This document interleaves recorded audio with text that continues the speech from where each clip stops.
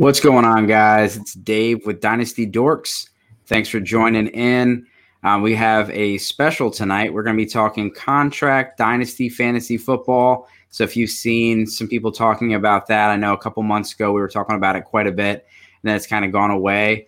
We're going to tell you guys what it is, and James is the creator of it, so he's going to tell you all the ins and outs, how it works, why it's better than your normal average Dynasty league. And then we're going to break down some teams, and we got Kyle here as well. So James is going to be very nice to both of our teams and just trash all the others. I'm just Sounds kidding. like a plan. But I just want to make sure you guys, just a reminder, go and subscribe. We got the YouTube channel. We got Spotify, Apple Podcasts, Google Podcasts, everywhere. But give us a review, help support the show. And if there's other feedback, things we can do better, please let us know. And then I want to give a shout out to ViridianGlobal.com, hashtag rocking the V gear. They're doing 10%. There you go. 10% off of any player t-shirt, hat, or hoodie at ViridianGlobal.com, hashtag rocking the V gear. Use promo code Dynasty Dorks, and that's all caps. So, James, thanks for coming on the show. Just want to give you a second to plug what you got going on. Yeah, I don't have a whole lot going on at the exact moment, but if you go onto my Twitter at WhatMoney3000, that's where you can kind of find what I'm doing. I'm writing some IDP stuff over at Gridiron Ratings. Obviously got this Contract Dynasty League that we're going to be diving into. Also post up my rankings pretty much every month that are big, deep rankings. So if you have deep benches, you're trying to figure out exactly what to do in your dynasty, and you don't have just a simple 12-man kind of redraft style when you initially drafted, definitely take a look at what I'm doing. Also follow me because I want more followers and I want to be cool. So do that too. Cool. Yeah, do that. And follow Coach Steve, Steve Pintado down there, big friend of the show. And I know he's talking about doing a Contract Dynasty League as well. So, Kyle, thanks for coming on. It's been a little while. I think it's been since the draft. I haven't seen you. Yeah, I was gonna say I think I came on for the post-draft episode. But yeah, it's great to be back and great to be talking with James again. We've been podcasting with both of you recently, and get to talk about this, and I love this topic. Yeah, and you can find him at Senra Says, and he's got a lot of stuff going on. I'll run through that quick. So co-host the Full Press Fantasy Pod, Full Press Packers Pod as well, and part of Going for Two Live Network. I do 2 live shows on every second Monday, press coverage, one-on-one interview show. Just finished an episode with John Lobb this Monday, and then every second Thursday, which would be tomorrow for anyone watching live. So June 10th, Thursday at 7 p.m., I'll be live as part of the Dynasty Gambit. So I co-host that, and we just talk about Dynasty strategy theory, usually look at one team. Okay, what would we do with this roster? And we'll probably touch on the Julio news tomorrow a little bit. But I know you've already been talking a bit about that, Dave. Yeah, a lot of Julio Jones news, and we're not going to talk about it on this show, but you can check the YouTube channel and Spotify. We broke it down. We broke down how it affected the quarterbacks, the running backs, the receivers, and the tight ends yesterday on yesterday's show. So let's go straight to it. What is Contract Dynasty Fantasy Football? Yeah, it's the next step when you are in a dynasty and you're looking to go to the next form, and you're not trying to leave the total regular fantasy football concept. So you can move over to best ball, you can move over to daily fantasy, but that's totally different. If you've got a contract dynasty, you need to have league members who are committed to your league. That's kind of first and foremost. So if you're just pulling together 12 guys off of Twitter, it's very difficult, even though I think I maybe pulled it off. But the whole concept of Contract Dynasty is every single transaction and move matters in terms of weekly transactions, yearly transactions, making sure you have cap. You are running a simulation, kind of like an NFL GM, but you're also playing fantasy football as opposed to running a 53-man roster in Madden or something like that. It's a hybrid of the two, and if you're trying to make it as managerial as you can, this is the direction to go. Yeah, I'm in a few different contract leagues. This one is definitely different than any one that I've been in before. Just the startup itself was just complete chaos. I was learning as I was going. It was so much fun. It's super competitive. And, as you're going on and as your team is taking shape and form, you're having to make moves because you're running out of money and you spent too much money on this and then you got to make trades, and then this move leads to another move, and like my team was like a freaking amoeba. I mean, it took different forms throughout the entire auction, but I think I got a pretty good squad. We'll see what James thinks. Yeah, definitely, and that's kind of the whole main point. Is we did our draft after the Super Bowl, about 2 months after, if I remember right, and already the entire complexion of the league has changed, and there have only been a few transactions. Re-signings happened, a few free agents moved, but beyond just the standard guys who moved, values have shifted, but the contracts don't. So you suddenly have a guy who maybe is an excellent value despite not being an excellent fantasy player, or a guy who's a subpar value despite being a very good fantasy player. And we're not even into the season. Once the season happens, it's total chaos, and you have to actually project long-term as opposed to just trying to acquire the best players at all times and also kind of thinking about the future. So can you just talk about some of the basic rules and concepts? Like what's the roster construction and the salary cap? Yeah, so the salary cap's $260, and this includes any dead money from when you cut players, so there's no additional secondary dead money pool. You've got 26 starting roster spots, I believe. You got a quarterback, a super flex, 2 running backs, 2 wideouts, a tight end, and then a standard flex. You also have 2 DL, 2 linebackers, 2 DBs, so we are in the IDP world. And I also do a team defense, which kind of shakes people up and goes, what? So you can stack your IDPs with a team defense if you want to go that route. And then, of course, you have a kicker, which I love, and I know some people hate, but I'll never get rid of a kicker. And to me, most importantly, the bench spots, you only have 6 for offensive players, so you can't just stack your team and run it deep and then just basically play, mediocre free agents. There's always free agents each week who have value, show up and are good. You could add a Mike Davis in the season, after CMC gets hurt. He's not already snagged by somebody. And that's important too, as well as you've got 3 IDP-only bench slots. You've got 3 injured reserve slots, so that's not a ton, but it's more than nothing. And then you also have 3 redshirt slots, which go to anyone who's been recently drafted and has never started a game in the league. So any rookies obviously fall under that category, but it also goes to anyone who's a second-year player who's never actually made a start within our league. Obviously, in the NFL, that could be a different story. So the way it starts, you do it's a silent auction. So can you talk a little bit about how we did our silent auction startup? Yeah, the silent auction is definitely different than probably anything anyone's ever done, even if they understand the concept of silent auction. For this specific league, it was a 2-phase auction. Everyone sends out an initial bid on a player, and players would be coming out in groups of 6. So the first 6 people are nominated, then the next 6 as a 12-man league. So say you had J.K. Dobbins, Jonathan Taylor, 4 other running backs. You have to make all of your bids at once, and you make the initial bids. The top 6 bidders of that initial bid then move on to a second phase where the highest bid wins. So you have incentive to actually make your best bid initially. And because it's a second bid winning auction, you have even more incentive to make your highest bid initially. So to explain what that is, you make your initial bid. Let's say you're bidding on Jonathan Taylor and you want to bid a 1-year contract for $50. Well, I go and I bid that, and each contract has set amount of guaranteed money. So for a 1-year contract, it would be 50% of that contract. So 25 of those $50 are guaranteed, which means if you decide to cut Jonathan Taylor, let's say he retires, let's say his car explodes, something crazy happens, and you want to move on, you still are going to owe him $25. You can't just cut him and not have to pay him a dime. So you always have to factor that in. Also, players accept contracts via guaranteed money. So if I offer Jonathan Taylor a $50 per year for 1 year with 25 guaranteed, and someone else offers him 52 over 2, which is 26 guaranteed, he's going to take that contract. It's slightly more, but it's still what he's going to take. And you're not able to adjust the guaranteed. You're not allowed to say, oh, I just want to make it all guaranteed.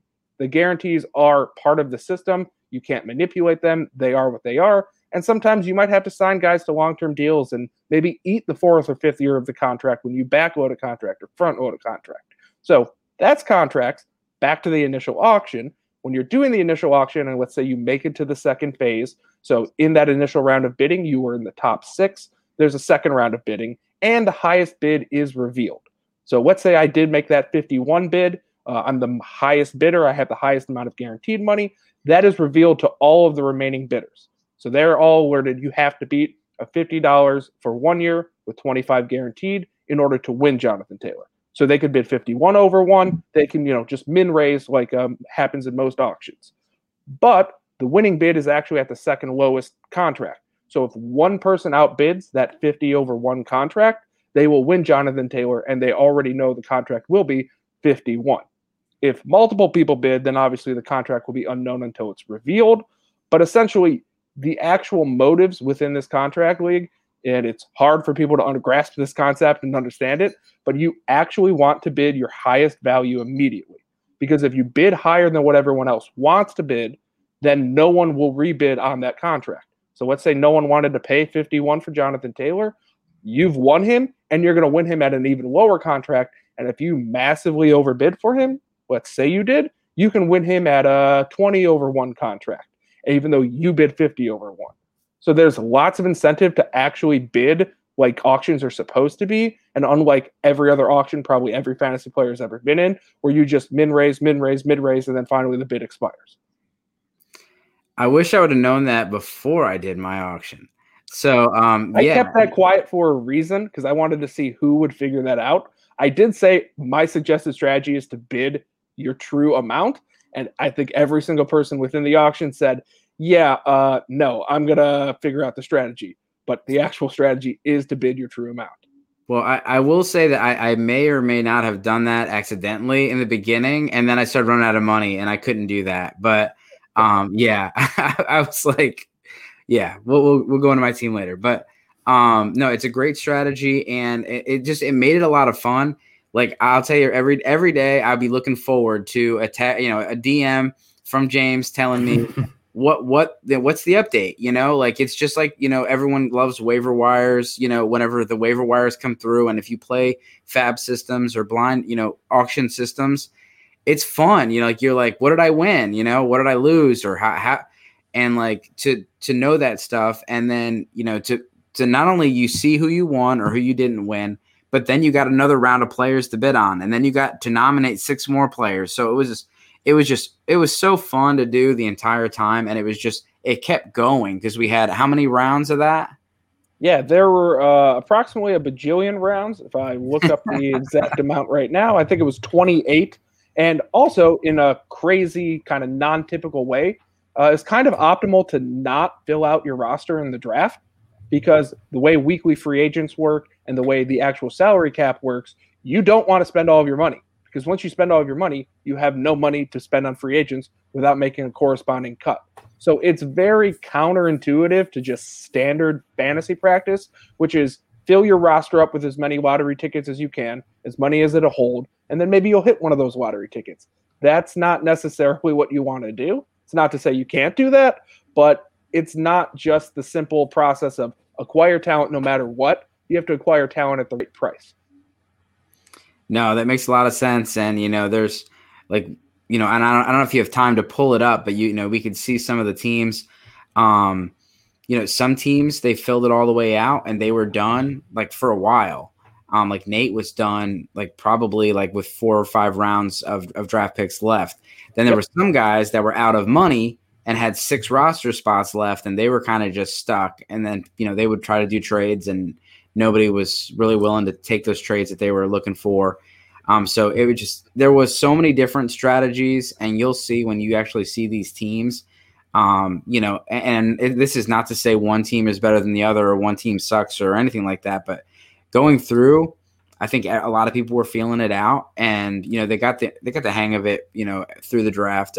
But teams they're just set up differently. Some are super young, some are stacked quarterback heavy, some are running back heavy. And you can kind of see how the money was spent. And like I said, there was a lot of trades during the draft that changed things too. So we talked a little bit about contracts, but we didn't really go into that. So as far as the contracts, can you just like you had every draft class had a set year. So can you kind of talk about how the contracts were formatted? Yeah, so this is probably the most important part of your contract dynasty league. It's something when I initially set up one of these leagues years ago, I did not really understand. But you need to make sure the ecosystem of the league makes sense. So you can say, oh, a max contract is 5 years. That's what it is in this league. But if you can sign any player to a 5-year deal, what happens in the initial draft is pretty much everyone locks people up long term. And then suddenly your free agent class in year 1, year 2, year 3, and year 4 is not very good because there's very few players who are under those contracts, and even fewer of those players become worthy of signing. So you need to make sure your ecosystem makes sense. So anyone who wants to attack free agency in year 1 can actually go and try and acquire a good player. And so the draft that is done in this contract dynasty league, when you're signing contracts, it went by your draft class. So anyone in the 2021 draft class, the Trevor Lawrences of the world, they're all allowed to have up to a 4-year contract. Anyone in the 2020 draft class, they're up to a 3-year contract. 2019 2, 2018 1, and then they went in 2017 and before, you could go up to 5 years. And this creates an ecosystem where every draft class is going to hit free agency. And even early on, if you acquire free agency dollars, because it's operated kind of like the NBA, where if you can acquire a lot of open cap, you can go sign players, there'll actually be players to go sign, as opposed to just acquiring cap and then not having anything. And then you're going to overpay a player who's not really worth that dollar amount because they're the only person you can actually use those dollars on. Yeah, and what's fun is the way you lined it up. It's exactly how the rookie deals are. So when Trevor Lawrence is going into his 5th-year option, that's when his contract will expire in our league. When Saquon hits free agency or gets that 5th-year option, same thing. So I love that setup. And you guys can do this in different ways. My fantasy league has it to where you can do cap. You can do salary caps, but you can also do contract caps.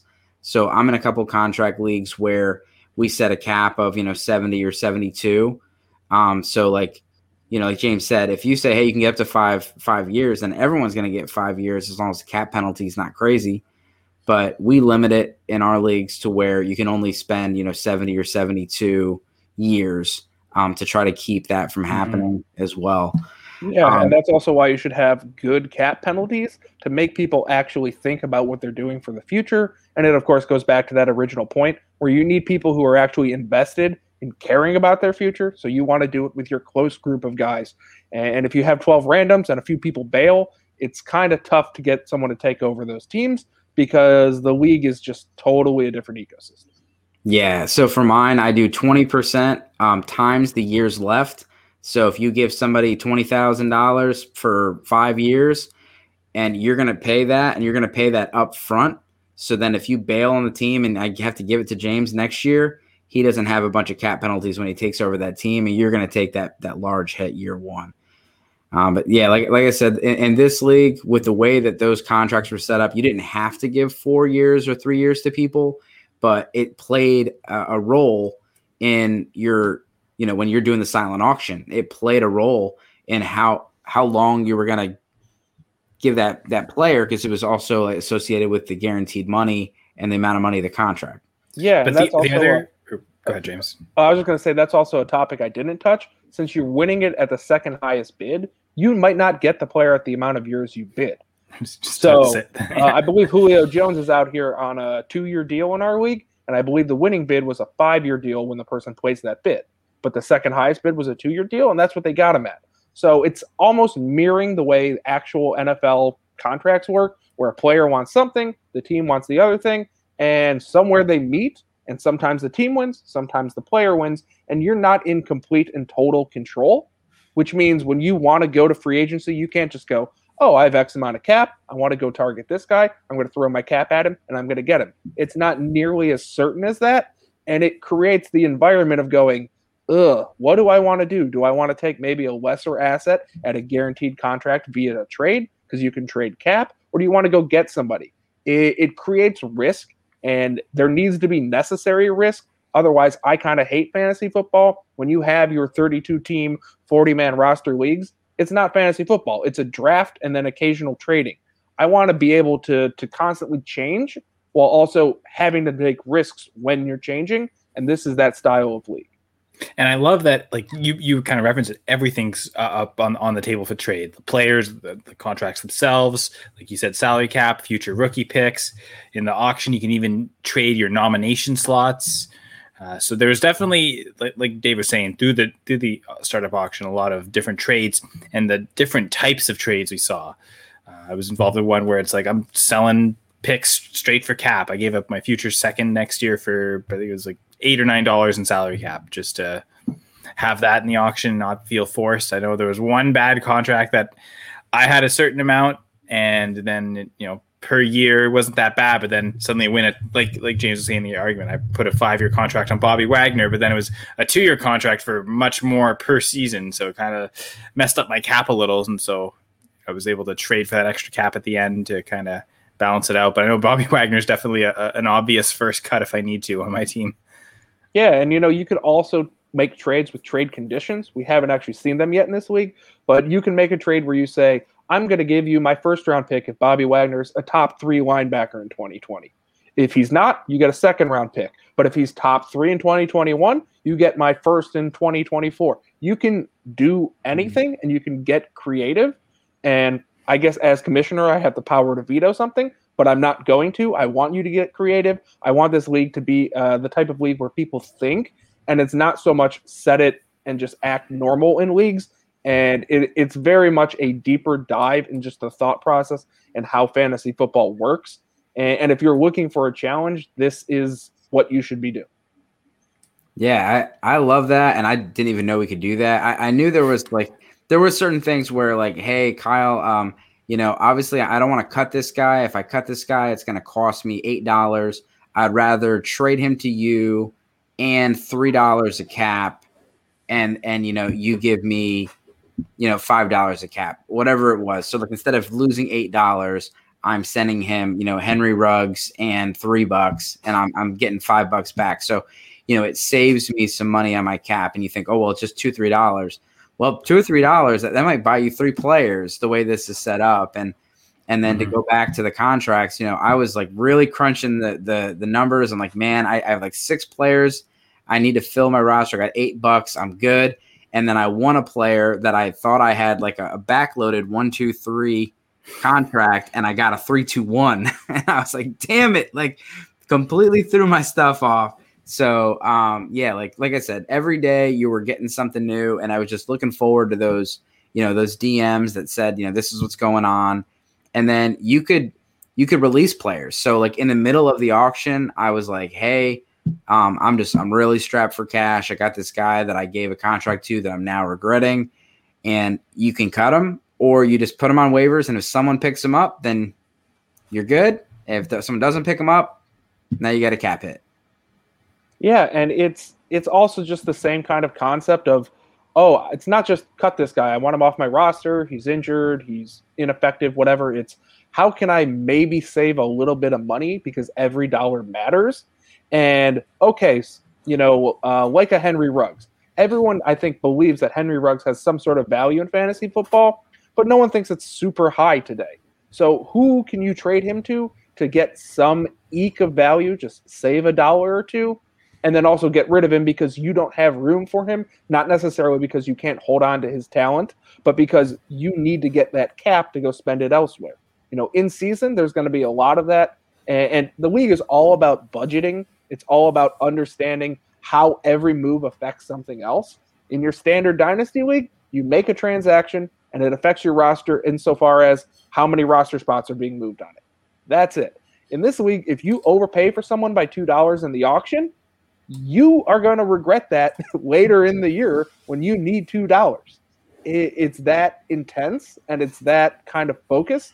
And of course, it's great when you put this together. If you've got a group of 12 guys who've never done this before, everyone's going to struggle. So everyone's on the same playing field. You're not going to walk in and just have some shark come in who's just going to blast away. I'm sure if everyone in this league could redraft, they would have an entirely different strategy because they would actually see how it played out. The end game, like you were saying, where you thought you were getting a 1-2-3 contract, you got a 3-2-1 contract, killed you because you can't just do an end game like a normal draft where you're just like, I'll pick up cheap players for the minimum. You can't necessarily do that. There's a risk associated with it, and it burned you. And that's what's great. You don't just have autonomy to do whatever you want.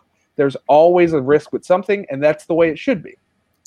Even the minimum contracts. I've been in some leagues. Sorry, Dave, but I've been in some leagues where the minimum contracts have 0 guaranteed. So like you pick them up and you have a cap hit while they're on your team, but as soon as you drop them, that you don't get any cap penalties at all. But that's not the case with these minimum contracts. So even like there's nothing's free in this league at all. Exactly. You do have weekly contracts. So say you just want to rotate in a kicker. You just add who's hot. You don't really give a shit what happens with the kicker position. You don't care about getting your Harrison Butker. Well, you need to have $1 in cap to go and add a player. So if you have $1 in cap, you add him, and it's under technically a $1 per week contract. After that week ends, the player is automatically cut, but you gain that dollar back. Instead of having a contract round up as every other guaranteed contract does when a player is cut, weekly contracts round down to nothing. So you can rotate through and do that, but you always have to have one cap dollar. So if you have $0 in cap, you're locked out of making transactions without a corresponding cut or corresponding transaction to gain that cap. So you are able to make many transactions with only a little bit of cap, but you're not able to hold those guys. And that's key. And you'll find often someone will make a great ad. They'll add James Robinson like you could have last year for week 1. He goes off, and they go, oh, I didn't give him a guaranteed contract, and now everyone gets to bid on it. And it's just pure, you have so much regret when you make moves because you always have to wrestle between, do I want to lock them up or do I want to wait and see? And that's the key, I think, in all fantasy football. Often everyone's kind of at the same, fringe point where they're always like, all right, this level of player is always the type of player where I'm not sure. And every league's kind of the same. In this league, there's so many different players that are like that. Yeah, and if you're out there and you play Dynasty and you're looking for something new, Contract Dynasty is definitely, you can play this in a lot of different platforms, and it is the next level. And for everyone that plays Dynasty, you got into it because it was the next level from redraft. Redraft is fun, and redraft is still fun. But when you play Dynasty and you get to have that off season full of moves, you definitely get addicted to it. And, most people that play Dynasty that are really into fantasy football stick to it. And this, again, this is the next level where you're not only having to go with, because I'm like, all right, like if I said right now, hey, James, you and Kyle, Kyle's offering you Saquon Barkley and you got Jonathan Taylor. It's like, okay, well, maybe that's a pretty even trade. And I'm like, well, here's the catch. Saquon Barkley's got a 5-year contract worth, $20 million. And Jonathan Taylor's got a, 5-year contract of $30 million. It's, okay, well, now based on your salary cap, those values are just totally different now because the money's involved. And then you also have other things where, James Robinson last year, maybe he was worth $1 and he was worth a hell of a lot more than $1 at the end of the year. And so was Mike Davis. But then you paid whatever amount for freaking Ronald Jones or something. So it's just, it gets pretty crazy. And then when you're doing trades, it adds a whole nother element to the trade when guys' values are different. There's contracts. And then now I know you can add conditions, which is pretty cool. You can really do anything. Everything. It's a playground for fantasy players to try and find whatever their edge is. And there are so many ways to do it. You could say, hey, I don't care about my IDPs. I just want to go and attack whatever the worst offensive lines are. So I'm just going to add DL2s, DL3s, and just run them out and literally not roster any defensive linemen. That's a viable strategy that can and has worked. I've seen it.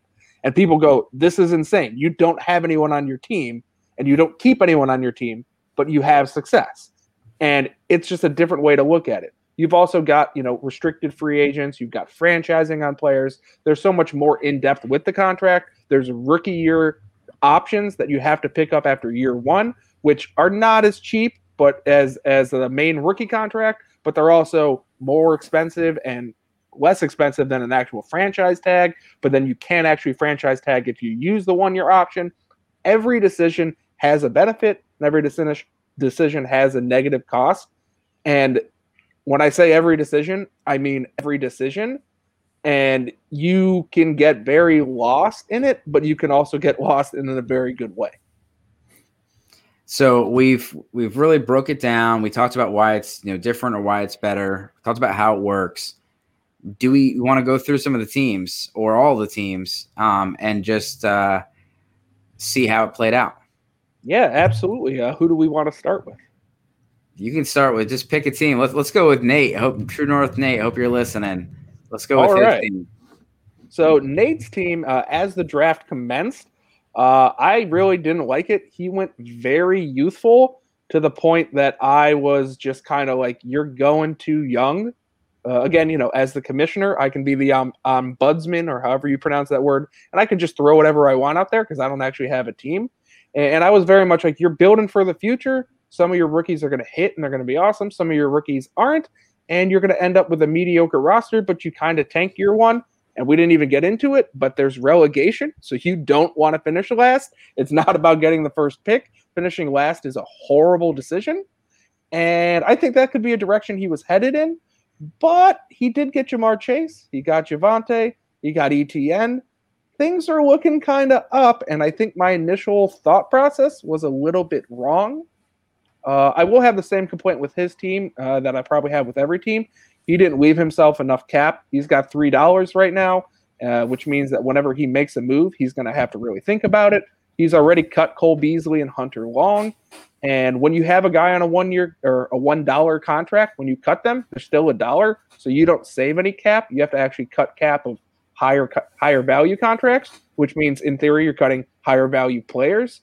So as the season progresses and, let's say his super flex of Jimmy G gets hurt, I don't know how you're going to fill that necessarily unless you've got someone on your bench, which he does with Ryan Fitzpatrick, but he could fail. There's just a lot of question marks on this team. I think it's a high variance team, and it's just not how I would build my team. So I don't love it. Sorry, True North Nate. You're still great, but you don't rank high because someone has to rank low. That's all right. I think Nate was on a show with us before, James. He was. So yeah, let's go with Dynasty Rich. Is it Rich Island? Dynasty Island?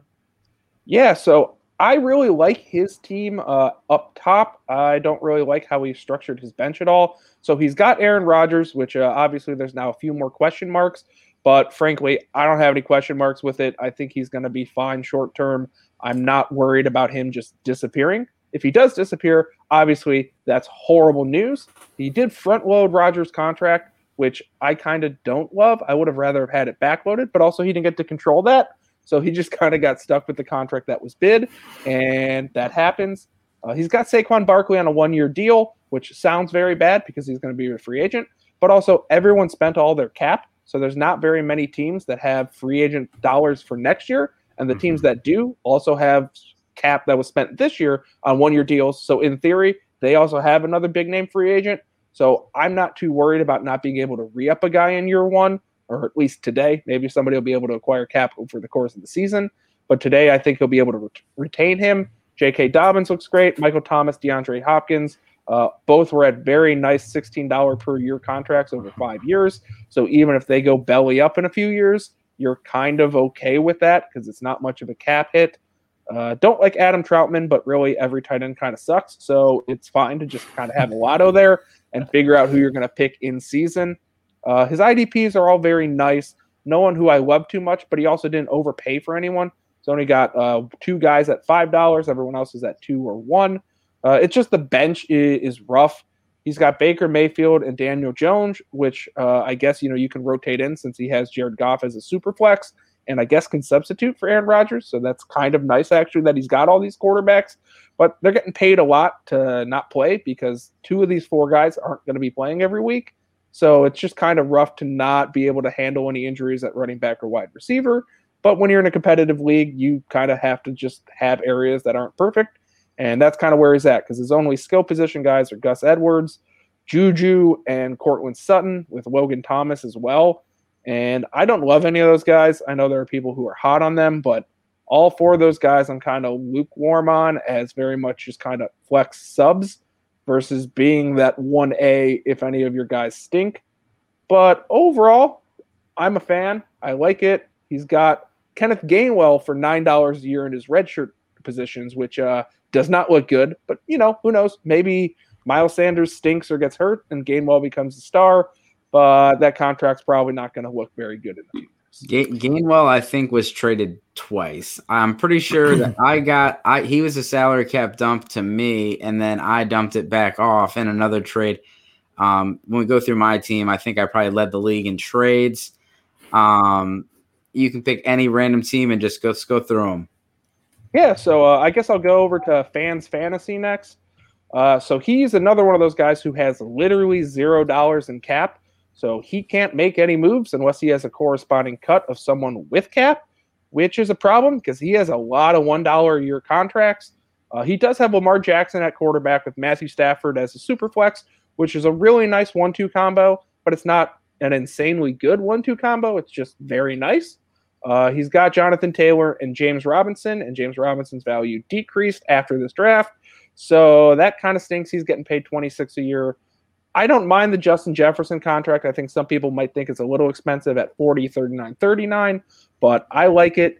DJ Chark at a 1 year, $16 per year contract is totally fine, but as your number 2 wide receiver, it's not that fine. It's kind of a good flex, but you are what you are. You got Travis Kelce, who everyone loves. He's only on a 3-year deal, which I was frankly shocked that that's what won. Because you could bid up to 5 years on him, and I thought somebody would want to go that route, and the next bid would also want to go that route. So I think the contract actually is kind of nice at $30 per year for only 3 years, because when he actually hits his decline, you might only have 1 year of that. So it looks kind of nice, but this roster is just anything goes wrong, and there's no way to remedy it. And that's what I'm afraid of. Like, that starting lineup I just said is totally fine. Yeah, James Robinson's not perfect, but maybe he will be. Maybe ETN slowly rolls his way in. But when your bench is Kenyon Drake, Myles Gaskin, Devontae Parker, Quintez Cephas, and a second kicker in Tyler Bass, which I don't understand, but fans, you got him, so congrats. You don't have a lot of wiggle room. You're kind of stuck with what you got. And there's not a lot of wiggle room to have any injuries here. You need DJ Chark to be good, and you need to have no one else get hurt. And you also got Robbie Anderson in your flex, which maybe one of those bench guys can come in, but it's just not deep. It's top heavy, and there's not a lot of ways to fix the bottom without getting rid of some of the top heavy guys, which leads me to be concerned. That makes sense. I guess since I'm going through them all, we'll go over to Parks. Good old at FF Parks. He's a Tampa Bay Bucks guy, and he acquired his Bucks. He's got Ronald Jones. He's got Devin White. He's got Levante David. He's got Antoine Winfield. He's got Leonard Fournette. So those are all football players. When the bye weeks come, I don't know what week Tampa Bay's bye is, but whoever gets to face him, congrats. You're likely got yourself a win. But he does have Kyler Murray, who's excellent. He got CEH at a very nice price of $14 per year. I am by no means a CEH fan, but at that price, I absolutely love him. Jones also is not that expensive. Then as wide receivers, he's got A.J. Brown at only $20 per year, which is beautiful, even if it is only a 2-year deal. I can't imagine that that's not going to reap him a ton of rewards. He did trade for Kenny Golladay at $25 per year, which I don't love that deal. I own a lot of Kenny Golladay stock, and I kind of don't wish I owned it. But also, he does have a high variance level, so maybe he becomes a stud. Maybe, probably not, though, if I'm being honest. You got Brandon Cooks, who I like at $8 per year in your flex. Yeah, he's Brandon Cooks, and he's not elite, but he just always performs well by the end of the season, so you can rotate him in. You got Melvin Gordon on your bench, which stinks because Javonte rolled into town. You got Fournette, like I mentioned. David Johnson really lost stock as well. Donovan Peoples-Jones and Irv Smith with Ryan Tannehill as his other super flex. And frankly, he's another guy with $0 left in cap. And he's got some highly paid IDPs. He went all in on Devin White at $23 per year over 2 years, which is like his third highest paid player, period. And part of me goes, that might be a contract that ends up getting moved if he can separate his Bucks fanness from the actual league, which is debatable, but it's interesting. I like the team, but again, it's kind of you don't have any wiggle room. And without wiggle room in this league, you're going to kind of come and regret it week 5, week 6, and beyond. Well, with you going through that, I'm pretty sure that I paid more than $23 for Joey Bosa or Nick Bosa and more than $23 for Myles Garrett. But I did move both of those contracts. In all clarity, this is literally my first IDP league, and I had no idea what I was doing there. But I did work the phones pretty hard. I'll be honest, same here for first IDP league, Dave. I like the high dollar values, but only when you supplant them with $1 per year guys. And no one went and did that move, because then you're actually paying for, let's say, 2 mid-level guys when you combine the actual total. So say you rotate in 4 other linebackers as your LB2 throughout the season. So you add a guy, you cut him, add a guy, and cut him, etc. Well, you're only ending up paying $30 because you pay $25 for the main guy and then just $5 as you're rotating in and finding your second guy. And when you combine that, that doesn't look that bad. You obviously have to have a stud, but if you have a stud, it's fine. But when you have the team complexion that Parks has, that $23 per year contract is just rough because you need to find cap. And when it's all locked into an IDP, it's going to hurt. But also the IDP settings in this league make it so your top-end linebackers can be a borderline wideout 1, a mid-level wideout 1 if they really show up. So you have the ability to have that contract not look bad at all. I guess I'll move along now over to Dave Fantasy. At Dave Fantasy, he was not super involved early in the draft. I think he was just kind of overwhelmed, frankly, by all the rules, which is totally understandable. And I think he regretted it. And then come the end of the draft, I think he was absolutely in love that he did not sign anybody early on and got to see what to do with his cap and kind of had free reign at the end to spend whatever he felt like spending. So he got Trevor Lawrence. He paid a lot for Trevor Lawrence, and I love Trevor Lawrence, but he paid him like he's already a superstar, and he's not yet there, so there's a little bit of questions. I kind of would have wanted to go a different direction at quarterback just because quarterback players last for so long. You know, would any of us be surprised if Aaron Rodgers was actually playing 5 years from now? Probably not. So you don't have to lock up a super young guy in this type of league. He's also got DeAndre Swift, and then he went with a veteran for his RB2 with Chris Carson, which I kind of like, even though I hate Chris Carson for his roster complexion. I think it works out well. He's got Deontay Johnson, and I know he's a Steeler guy. Happy to have him. Jerry Jeudy, I absolutely love at $8 per year. I think that's an absolute steal, and really that's kind of where this league in general kind of hurt themselves, as 2/3 of the way through the draft, no one had any money. So anyone who was left on the board who was kind of good got this just kind of beauty deals at $8 per year for Jerry Jeudy for 3 years. Yep. He got Jalen Waddle, who I also don't love because I don't love any rookies, but I could be wrong, and Jalen Waddle could be a stud, so there's that. His super flex is Carson Wentz, and on every podcast I ever do, I have to give my obligatory I hate Carson Wentz. So it's the worst contract in the league, in my opinion. Sorry, Dave, but I just hate Carson Wentz. His IDPs, I don't really like them that much. He did get Devin Bush at $4 per year, and I really like that deal. And he got Chuck Clark for 5 years at $4 per year, and I also really like that deal.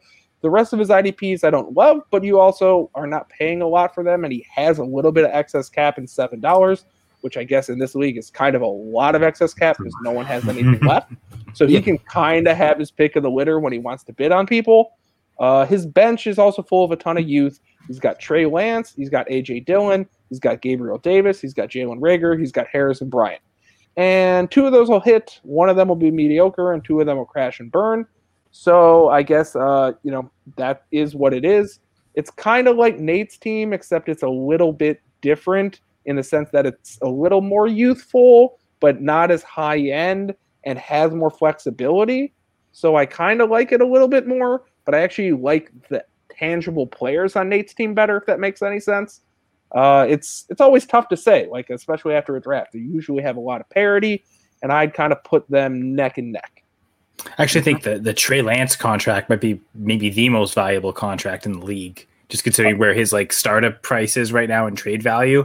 That's one that we're all, I think, regretting that we didn't bid up that one more. 11, 13, 13, 13 for a 4-year contract for elite quarterbacks when we're talking about Lawrence going for 45 per year. Like that was a kind of a mistake on all of our parts. So, exactly. He ended up, kind of getting that boost in stock, and the draft happened after our draft for this week, and you've already seen some just crazy movement in values where everyone at the time obviously thought that was the max value for Trey Lance, and in actual execution 2-3 months later, we're all like, wow, we missed the boat on that one.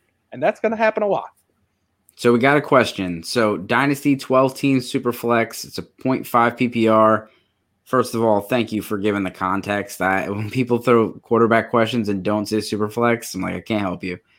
So you have Trey Lance. Should I trade Cooper for Ayuk straight up? So Ayuk for Amari Cooper, he has Trey Lance. Trying to get the stack, right? He's trying to trade away Cooper to get that stack with Ayuk, which helps the weekly ceiling.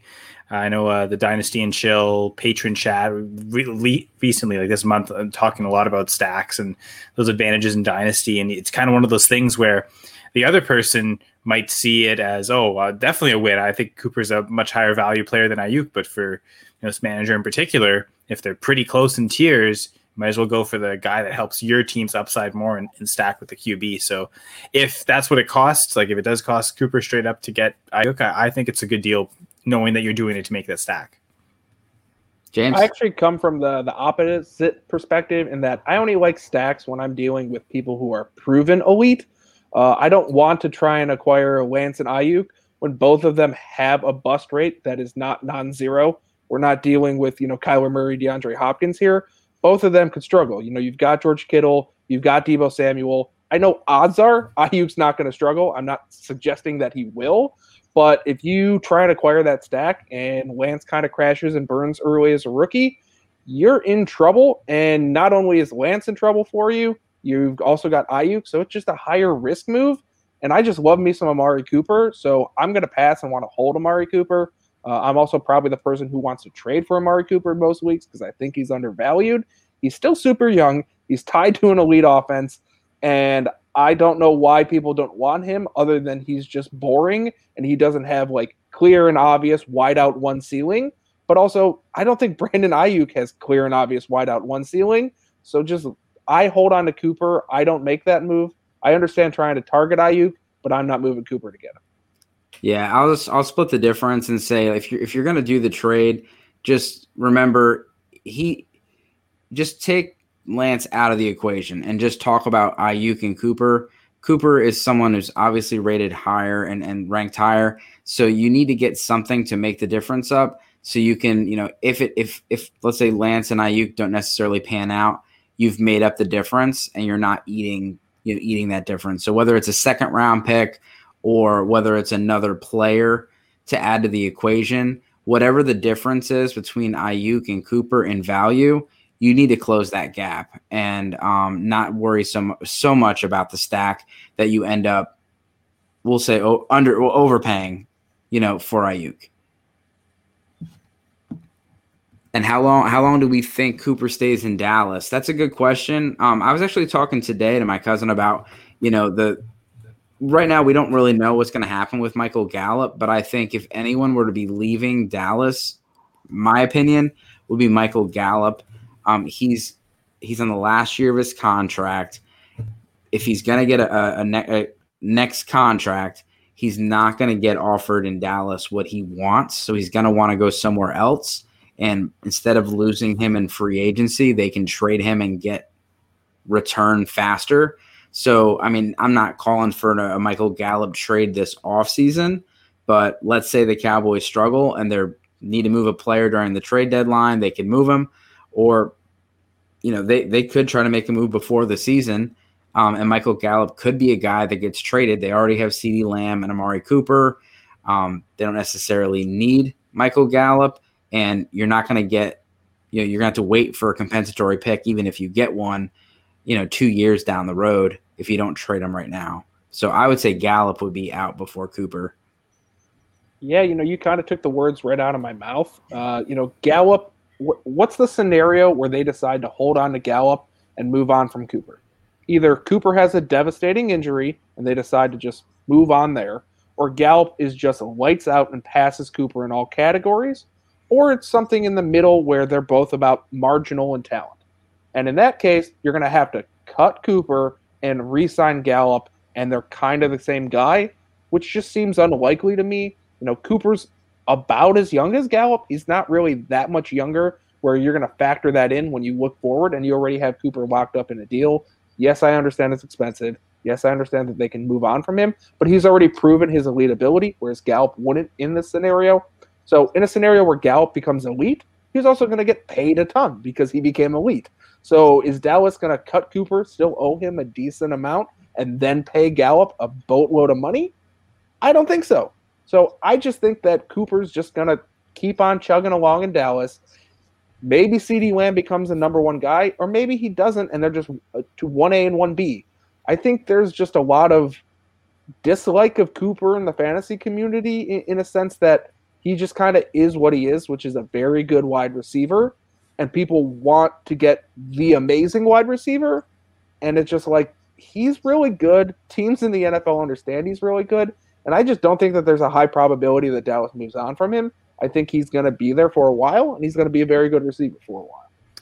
I'm just looking at the contract, the way it's laid out, and I feel like for him to stay there, he's going to need to restructure. It's a $22 million cap hit next season, and actually each of the next 3 seasons after this, but it's dead cap of $6 million, $4 million, $2 million. Like, they can easily get out of that contract after next season. So I'm actually going to take the opposite route and say, if they think Gallup and Cooper are about at the same production, they can cut Cooper next year and sign Gallup to a long-term contract. Probably won't command the $22 million that Amari Cooper will, unless Gallup's blowing the world away. In which point they're going to want to keep him if that's the case, right? So I actually think Gallup's the one that's going to stay long-term, and Cooper might be gone as soon as next season. Yeah, if we're talking about 22 and only 6 of it is dead cap, if they cut him, then they're saving what, $16 million. So that's a lot better than I thought. So the second question before we go on to the next teams, so he traded Chase Edmonds for Tanyan at 22nd, and a 23 first. So now he wants to use that 22nd, 23 first with Shenault to go get Cooper, going for the two-peat, and he has Dak. So he's trying to get the stack that we just talked about. So Shenault, 22nd, 23 first versus Amari Cooper. What side? I like his whole thought process. I'm also okay with just holding off on getting Cooper and just keeping my 22 second, my 2023 first. And yeah, you're going for the two-peat, but that difference between Shenault and Cooper today, I want Cooper, but week 3, I might want Shenault. I like him that much, and I don't think that they're that far off. And I think that those draft picks are only going to raise in value versus decrease in value as the season moves along. So I think you can exercise some patience and not move that. The first half of the deal of trading Chase Edmonds for that Tanyan, a 2022 second and a 2023 first, is an absolute no-brainer. Pull the trigger even if you have nothing else lined up. We already did that one. Yeah, so that I didn't even realize that was past tense. Job well done there. And if you want to do that Cooper deal, I think it's right down the middle. My personal just thought process in general is when you're trying to line up this elite perfect roster in the offseason, what happens is you pay whatever you pay, and then come week 2 or week 3, you have some sort of hole because whatever happens, and now you don't have the assets to go fill that hole. Whereas if you just hold on to Shenault, the difference between him and Cooper hitting or missing is about the same, in my opinion, and I think that you can just hold on to those assets and acquire what you need to acquire at a later date when you have a more clearly defined knowledge as to what you need. Yeah, and if you're gonna go with that, like Shenault plus 22 second, 23 first, I think you can get a better player than Amari Cooper for that package. So I know you want to get the stack. Go for CeeDee Lamb instead if you're gonna go for that stack. But I think there's better players you can get than Cooper. Even though we did talk about Cooper is kind of underrated, he still is someone that he just comes and goes, where he'll have 2 good weeks and then a bad week, and then he'll have 2 bad weeks and a good week. It's not necessarily 50-50, but it's definitely not. He's not a consistent wide receiver 1, and he almost 25 or 40% of the time will be a wide receiver 2 or 3, and it really does. It's hard to predict. Heck, I mean, even go cheaper back to Michael Gallup. I wonder if, you give up Chenault and maybe the second, you can hang on to that extra 23 first, who to a manager who now has Chase Edmonds, wondering, considering that price, I wonder if they're relying on Chase Edmonds. That's probably a really good first to have.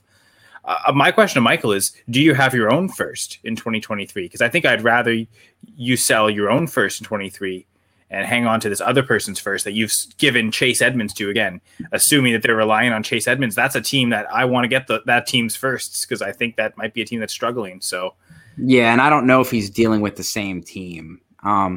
So, yeah, it's only June, so I might wait it out. The Edmonds deal was done prior to Connor's. Yeah, that one worked out pretty nicely. So well done, Michael. Thanks for joining the show. And if you have any more questions, just let us know. You can find me on Twitter at Dynasty Dorks, or at Senra Says for Kyle, and at WhatMoney3000 for James.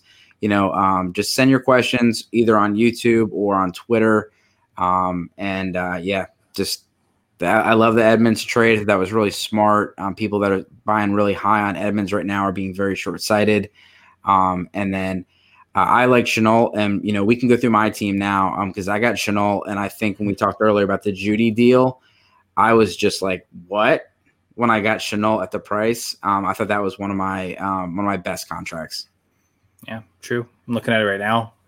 $4 over 3 years. Yeah, I agree completely. That Chenault deal is it's icing on the cake. There's still some free agents in this league right now, as rosters are currently closed, just because I'm not running weekly free agents this year. Going forward, I will be. But there are some good wide receivers out there, and a guy like Chenault fell not because of a lack of talent, but because everyone else kind of filled up their wide receivers. People maybe overspent on a Darnell Mooney. Sorry, Jesse Moeller, but you did. And right off the bat, yeah. they went and they targeted a guy thinking this is a good value, and they didn't understand where all the money was eventually going to get allocated. And that's okay because nobody knew. So it's fine. But now looking at that contract, that's a cuttable contract, even if you have to take some cap hit with it, because he also doesn't have any money. And you've got guys like Chenault sitting there like that. So I would have been very okay with trying to bid on a guy like Chenault, getting him at that contract, and having my conditional cut of Mooney and still netting a decent profit. I think a lot of people in this league are also just going to have to learn over time that you're going to have to cut ties with guys and take losses. It's very difficult, especially coming from other types of leagues, where you go, I'm going to have to eat the loss here. There was a sunk cost. My transaction did not work out. I'm going to have to move on, and I'm going to have to move on before the player is at absolute bottom.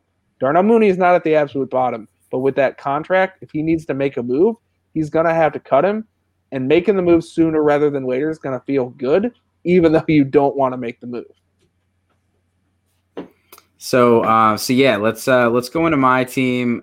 James, you can rip it apart. Do whatever you need to do. All right, so let's go in and take a look at the Dynasty Dorks squad. First of all, you only got $1 in cap left, so you're like everyone else in that you have no money. You do have Kirk Cousins as your main QB, and he's, I'd say, maybe slightly overpaid, but that's just because he's front-loaded, and again, you didn't control that, so that's not really your fault. I think the actual total dollar amount's totally fine at $95 for 5. Cam Akers is kind of a lot, but also he is young, and he's in that Todd Gurley role, and I also love Cam Akers, so at 80 over 3, it's not the worst. Again, it's a little bit front-loaded, and that's kind of where you run into problems with not having money, but it's also not your choice. You don't get to choose whether that's front-loaded or back-loaded. You just sort of signed it.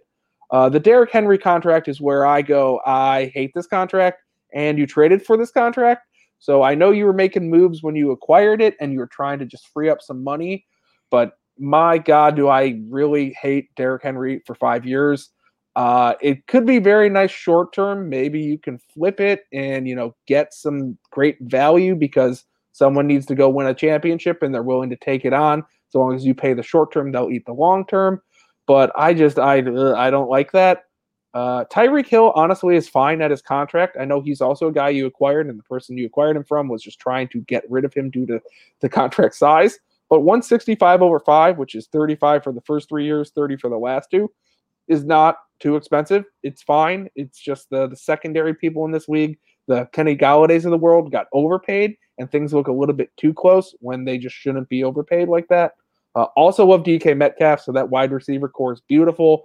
And Odell Beckham at $2 per year is just money, along with Chenault on your bench. And even Hollywood Brown. I don't love him at $4 a year, but honestly, the contract's fine. It's just the way the rest of the league ecosystem is, that it seems like it's a lot, but it's totally fine. You got Kittle at tight end, who is my TE1, so I can't complain about that at all. It's really good. Your super flex is Sam Darnold, and I don't like that, but he's also at $4 a year, so it's not like you overpaid for him. But also, I don't want to start Sam Darnold in any capacity if I can avoid it, and in theory, you could have. And you acquired Andy Dalton to be that other option, which I got Zach Wilson. Yeah, I was going to say you got Zach Wilson, so that's there, but you also are going to have to make a transaction in order to get Zach Wilson on your active roster because he's currently a redshirt, which is fine. And Andy Dalton's going to be the one who moves. I don't hate the acquisition of Andy Dalton because at the time of the draft, Justin Fields was not on that team. The fact that you ended up with Andy Dalton for 5 years really stinks because you're going to have to look at that contract in 4 years and go, I signed Andy Dalton 4 years ago, and now I'm still paying him. That's never a fun feeling. I've experienced that many times. Your IDPs, I'm also not in love with, but you also just didn't invest a lot in there because you moved away your high-value guys. So you can acquire guys who are cheap and at $1 per year, but you're going to have to cut Dalton in order to acquire the cap necessary to do that. And then you don't really have anyone else who's going to acquire you cap when you cut them. You kind of got Hollywood Brown, who's at $4. You got James Conner at $4. So those guys will each net you $2. Andy Dalton would net you $2. If you cut Corey Littleton, he'd net you $1, which is kind of not worth it. And it just, again, you kind of have the same problem a lot of people have, which is in-season transactions are going to be tough, and it's going to be difficult. And I don't really know where you're going to be able to make it up outside of trades. And I don't really know who's going to be able to take on some cap. So you're kind of locked in. But it's kind of I like what you're locked into. But the second Sam Darnold gets hurt, what are you doing? You're in a tough spot. So you do have Zach Wilson who's going to come up and he'll be fine. I keep kind of forgetting him, so it's not as bad as it looks. I like the team overall. You're probably in my 5th or so ranking. I don't have exact rankings, but you're around there, 4th, 5th, something like that. All right, I can handle that. And yeah, moves will be done. Don't worry. Since our last conversation, I've already thought about moving Derrick Henry. So hopefully none of the guys are watching the show. So let's talk about.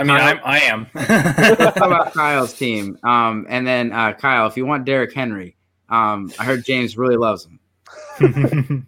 Yeah, just edit that audio straight out. Yeah. So let's go to Kyle's team, and then any other team that you thought was just like your favorite team, and then we can get out of here. Gotcha. So looking at Kyle's team, he paid an absolute boatload for Patrick Mahomes. He's getting paid $50 this year, and it's going to be a slow decrease down to $30, losing $5 per year, so $200 over 5, and that's a lot of money.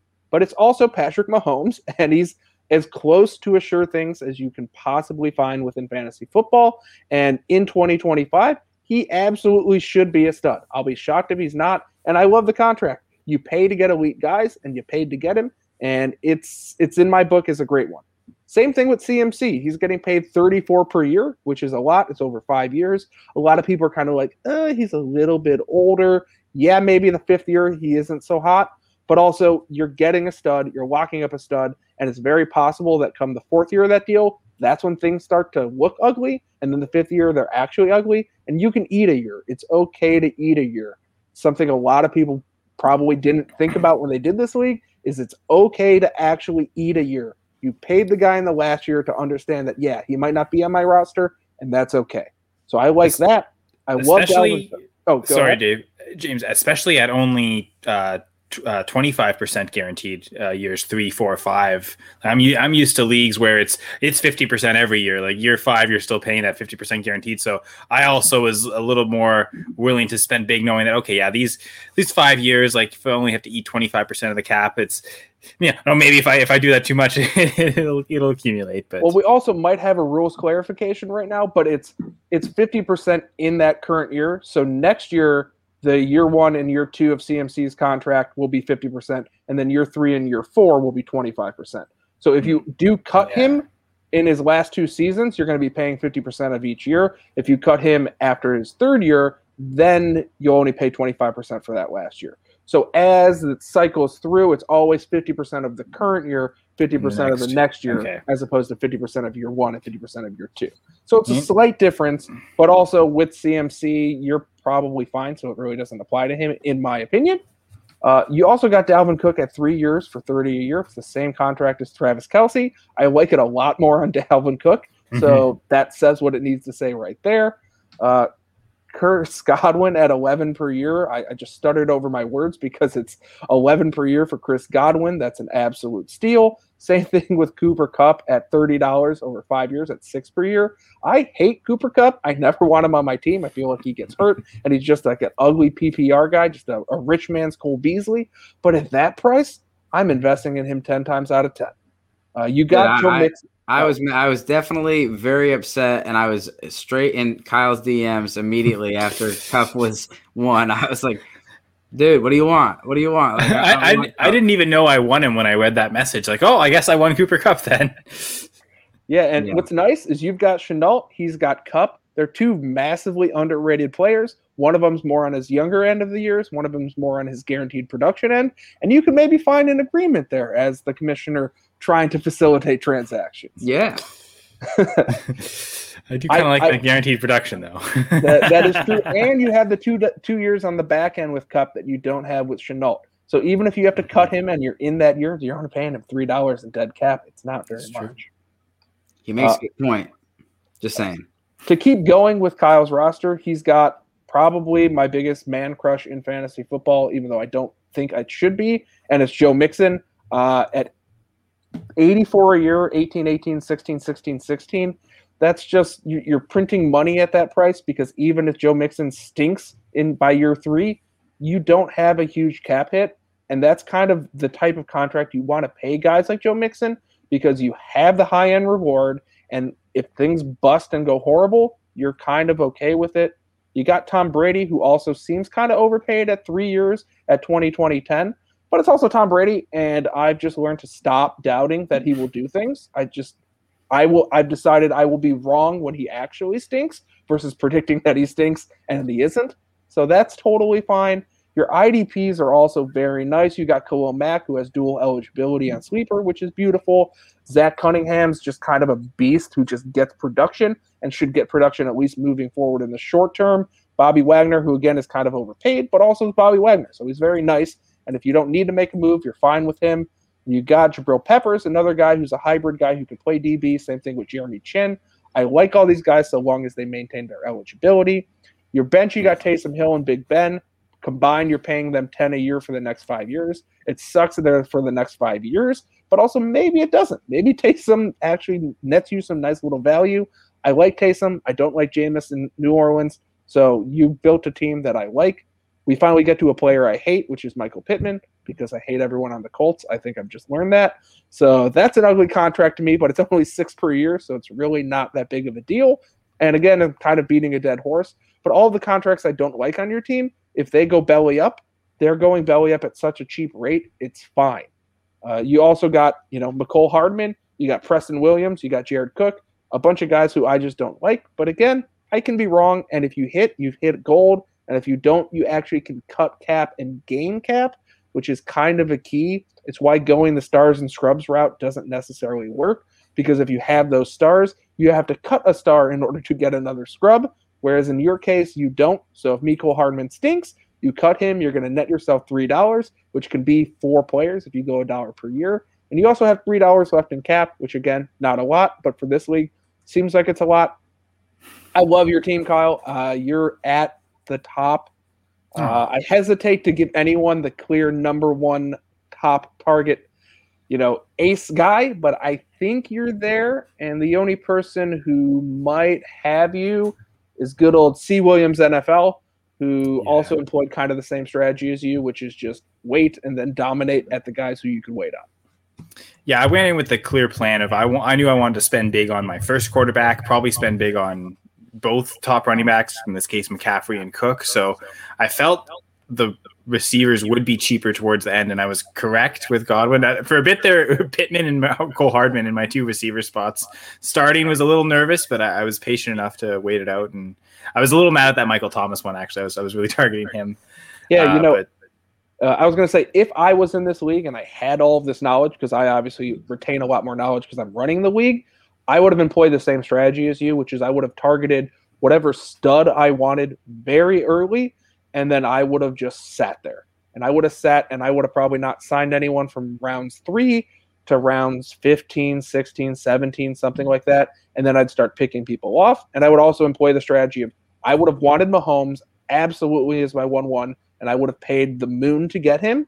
And then I may have not gone necessarily with top running backs like you did, but I think that that's the right strategy over going top receivers, because there's almost always a receiver that shows up late, and there's always so many good receivers relative to running backs that you built a team constructed the way that I would build it, which is probably why I like it so much.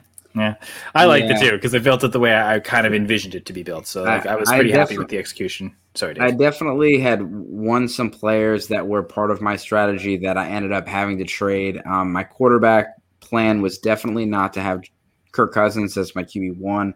I had Justin Herbert, but I again ran into some money issues and had to figure it out. That's how I ended up with Derrick Henry.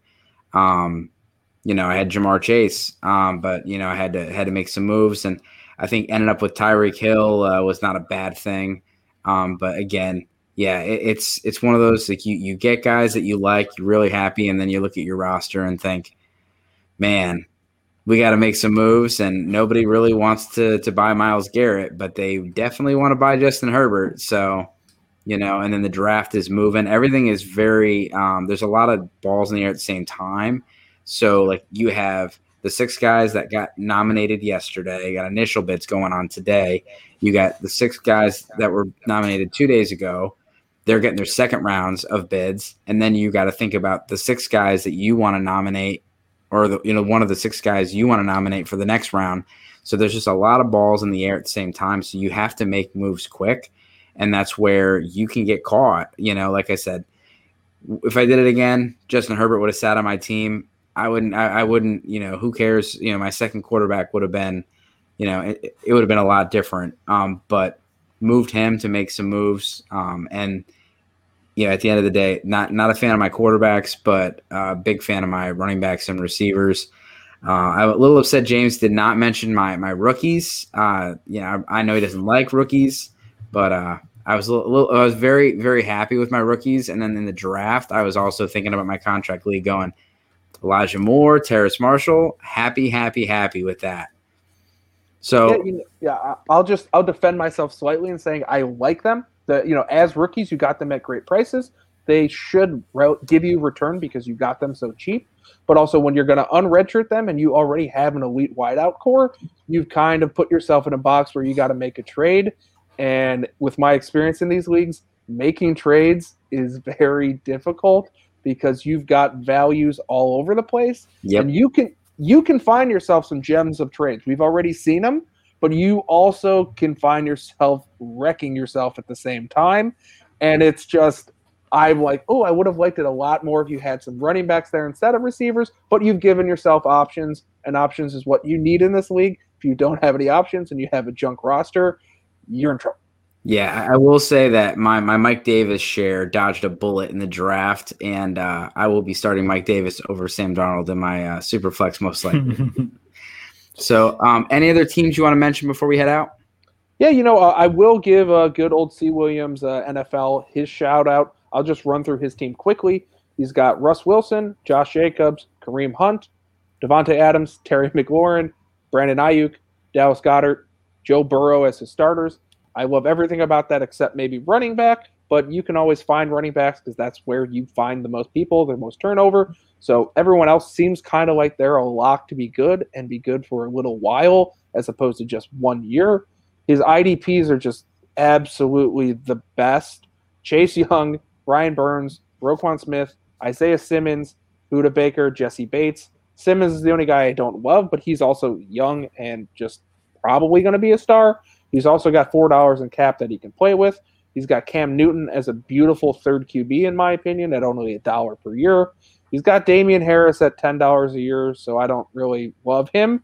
But also, he's the guy that you can cut if he stinks, and you can actually attain some more cap. And that's an interesting thing that I kind of keep hitting on. But you can, if you overpaid somebody, but you didn't overpay him too much, and they're still relatively cheap, they're actually nice in that they're hidden value in attaining cap if they fail. It's kind of weird. The worst thing is when you have someone who's not good enough to cut, or who is too good to cut but not good enough to play. So you kind of want guys to actually fail as opposed to just be mediocre. Or, you could cut him and then re-sign him to a cheaper deal. That's a totally viable move as well. But he's got David Harris, he's got Jamal Williams, he's got Jamison Crowder, he's got Will Fuller at only $3 a year for 5 years. He's got Michael Carter, Brevin Jordan, Jalen Phillips, and then Mac Wilson. Those names will really tail off at the end. But, it's not about filling up your bench today. It's about filling up your bench in the season. And I just really like the top heaviness. And unlike a lot of other teams, I think he has the ability to attain cap and go get guys when he wants to. And frankly, he probably doesn't have to fill very many holes unless there are injuries. So I really like what he's done. He's going to go neck and neck with Kyle for my 1A, 1B. And we'll see how wrong I am as the season progresses. And Christian's also part of going for 2. I know Nate is as well. Christian's part of the Devi Royale, so I know he's really into the rookie evaluation college. So, I think that's a weekly show for going for 2. So every Tuesday night, check out the Devi Royale on Absolutely. And another thing was fun was, the winning bids were announced live on Twitter. So, I get to see reactions and things like that. And I know one guy that I 100% overpaid for, but he was kind of my guy going into the draft. It was Jamin Davis. And I paid a lot for him. I waited until my very last nomination to use on him. Just actually traded for a nomination just because the guys were like, well, they were throwing up like Kyle Center up there. I'm like, wait a minute, James, what's going on here? People are nominating people that are not getting bids. He's like, they're doing that on purpose. I'm like, damn it. I'm like, all right, I'll give you like a 2025 fourth for your next nomination. Got Davis, paid a lot, and instantly got a DM from I think Thomas was like, damn you. Like I wanted him so bad. So I know he's probably someone I could trade because he really, really wanted Jamin Davis. Yeah, that was happening. I think that happened 3 times in the same day where someone gave up a nomination for a fourth. And for those of us that were kind of like at that point, I think my team had been filled up pretty much. And I was like, oh, nominations, this is useless to me. I'll use the fourth. But for someone trying to build their team, this fourth doesn't really do much. I need those nominations. So it at a weird spot where there was, it happened, I think, again, 3 times. So there was, 3 different people on each side willing to make the other trade. Thinking it was like, I know for me it was no brainer, and I felt you on the other side, Dave, for you it was a no brainer too. So that was the other thing about this league. Seems like there's always an angle. No matter what angle there is, there's always someone on the opposite end that can help facilitate that trade. Exactly. I think there's probably a lot of people out there going, you traded a draft pick for a nomination, you're an idiot. And if you look at this league, it's not at all like that. Nominations have value. You can do strategy anywhere, and the strategy matters. And that's why I love the style of this league, because someone's going to find some strategy that I haven't found before, and I'm just going to fall in love with it. But there are so many different ways. There are so many different concepts that I haven't even said yet because I've dove so deep into this that I'm just waiting for someone to discover and go, oh, I like that. Yeah, and what happened, and it wasn't just for one nomination. I think it was for 2 or 3, and one person did it, and then I was like, well, why'd you do that? And he told me, and I was like, oh, good idea. So then I did it. So then, like, it was nice because every round, it goes 6, 6, 6, 6, 6. So I was able to have like 6 nominations in a row instead of having to wait every other. And I was able to, the last guys that I was kind of saving, those rookies, the Terrace Marshalls and the I got Trevon Moehrig and Jamin Davis, some of the rookies that I liked, I was able to get them cheap before they could hit free agency, and able to use those nominations for that reason. Because some people were done bidding at that point. And you know what is another just nice wrinkle to that? So you did that, and that's obviously a great strategy, and it worked out, and other people wanted it. But at the same time, some people could try and acquire guys, not nominate them, and then in our first silent auction, there is no cap on contracts. So if there's rookies out there right now who are not on a roster, you can give them a 5-year deal. If there's 2018 guys, you can give them a 5-year deal. So you could have gone the opposite direction and said, I don't want these guys to get nominated because I want to try and get one more year when we have our first silent auction. And again, you have a perfect strategy that is super sound, but it's not the only strategy. There's ways to go in the other direction that are totally sound as well. And that's what makes this type of league so great. Absolutely. So everyone, thanks for watching. Again, you should try Contract Dynasty leagues. James and I have already talked about possibly doing a champions only Contract Dynasty league where you have to literally submit a championship resume to actually be in the league. A 2020, not a 1976 championship, 2020 championship to be in this league, a league of champions, things like that. I mean, there's gonna be a lot of different things coming out, but James does a great job running the league. It was a lot of fun. He was very patient with guys like me who were like, what's the rule? What? All 12 of us. Yeah. So, if James does another one and you get invited, you should take it. It's a lot of fun. And if you're not able to join one of his leagues, join another one. Contract Dynasty is definitely one of the new waves. And then tying that with Superflex and IDP, it was just a lot of fun. All right, guys, have a great night. We'll see you tomorrow.